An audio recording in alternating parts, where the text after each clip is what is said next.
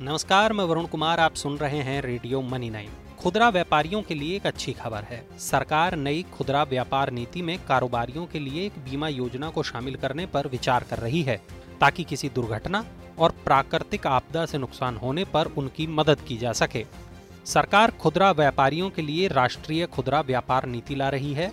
इस नीति में सस्ते कर्ज की सुविधा, डिजिटलीकरण और इंफ्रास्ट्रक्चर मजबूत करने जैसे कामों की घोषणा होगी। राष्ट्रीय खुदरा व्यापार नीति का उद्देश्य देश में किराना दुकानों की मदद करना और उन्हें प्रोत्साहन देना है। इससे खुदरा कारोबारियों को काफी फायदा होगा। इस नीति में अब एक बीमा योजना के भी शामिल होने के आसार हैं। उद्योग एवं आंतरिक व्यापार संवर्धन विभाग यानी DPIIT जल्द ही इस नीति के लिए सार्वजनिक विमर्श शुरू करेगा। देश के रिटेल कारोबारियों की लंबे समय से शिकायत रही है कि उन्हें बड़ी ई-कॉमर्स कंपनियों से कड़ी प्रतिस्पर्धा का सामना करना पड़ता है। ऐसे में इस नीति से रिटेलर्स को फायदा होगा, खासकर परंपरागत कारोबारियों को इससे काफी फायदा होगा।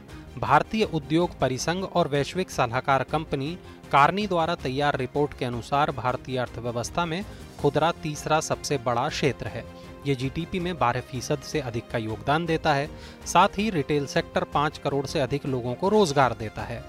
प्रस्तावित राष्ट्रीय खुदरा व्यापार नीति का मकसद देश में किराना दुकानों को मदद एवं प्रोत्साहन देना और कारोबारियों का कल्याण करना है। सरकार कारोबार करने के लिए आवश्यक लाइसेंस की संख्या घटाकर उनका अनुपालन बोझ हल्का करने के तरीके भी तलाश रही है।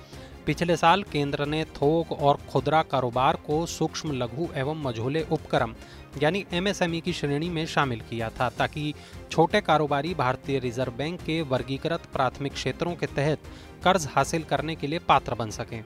हालांकि छोटे कारोबारियों को कर्ज हासिल करने में मदद देने के लिए और कदम उठाए जाने की जरूरत है। उम्मीद है ये खबर आपको पसंद आई होगी। ये खबर आपके लिए तैयार की है हमारे साथी पवन जायसवाल ने।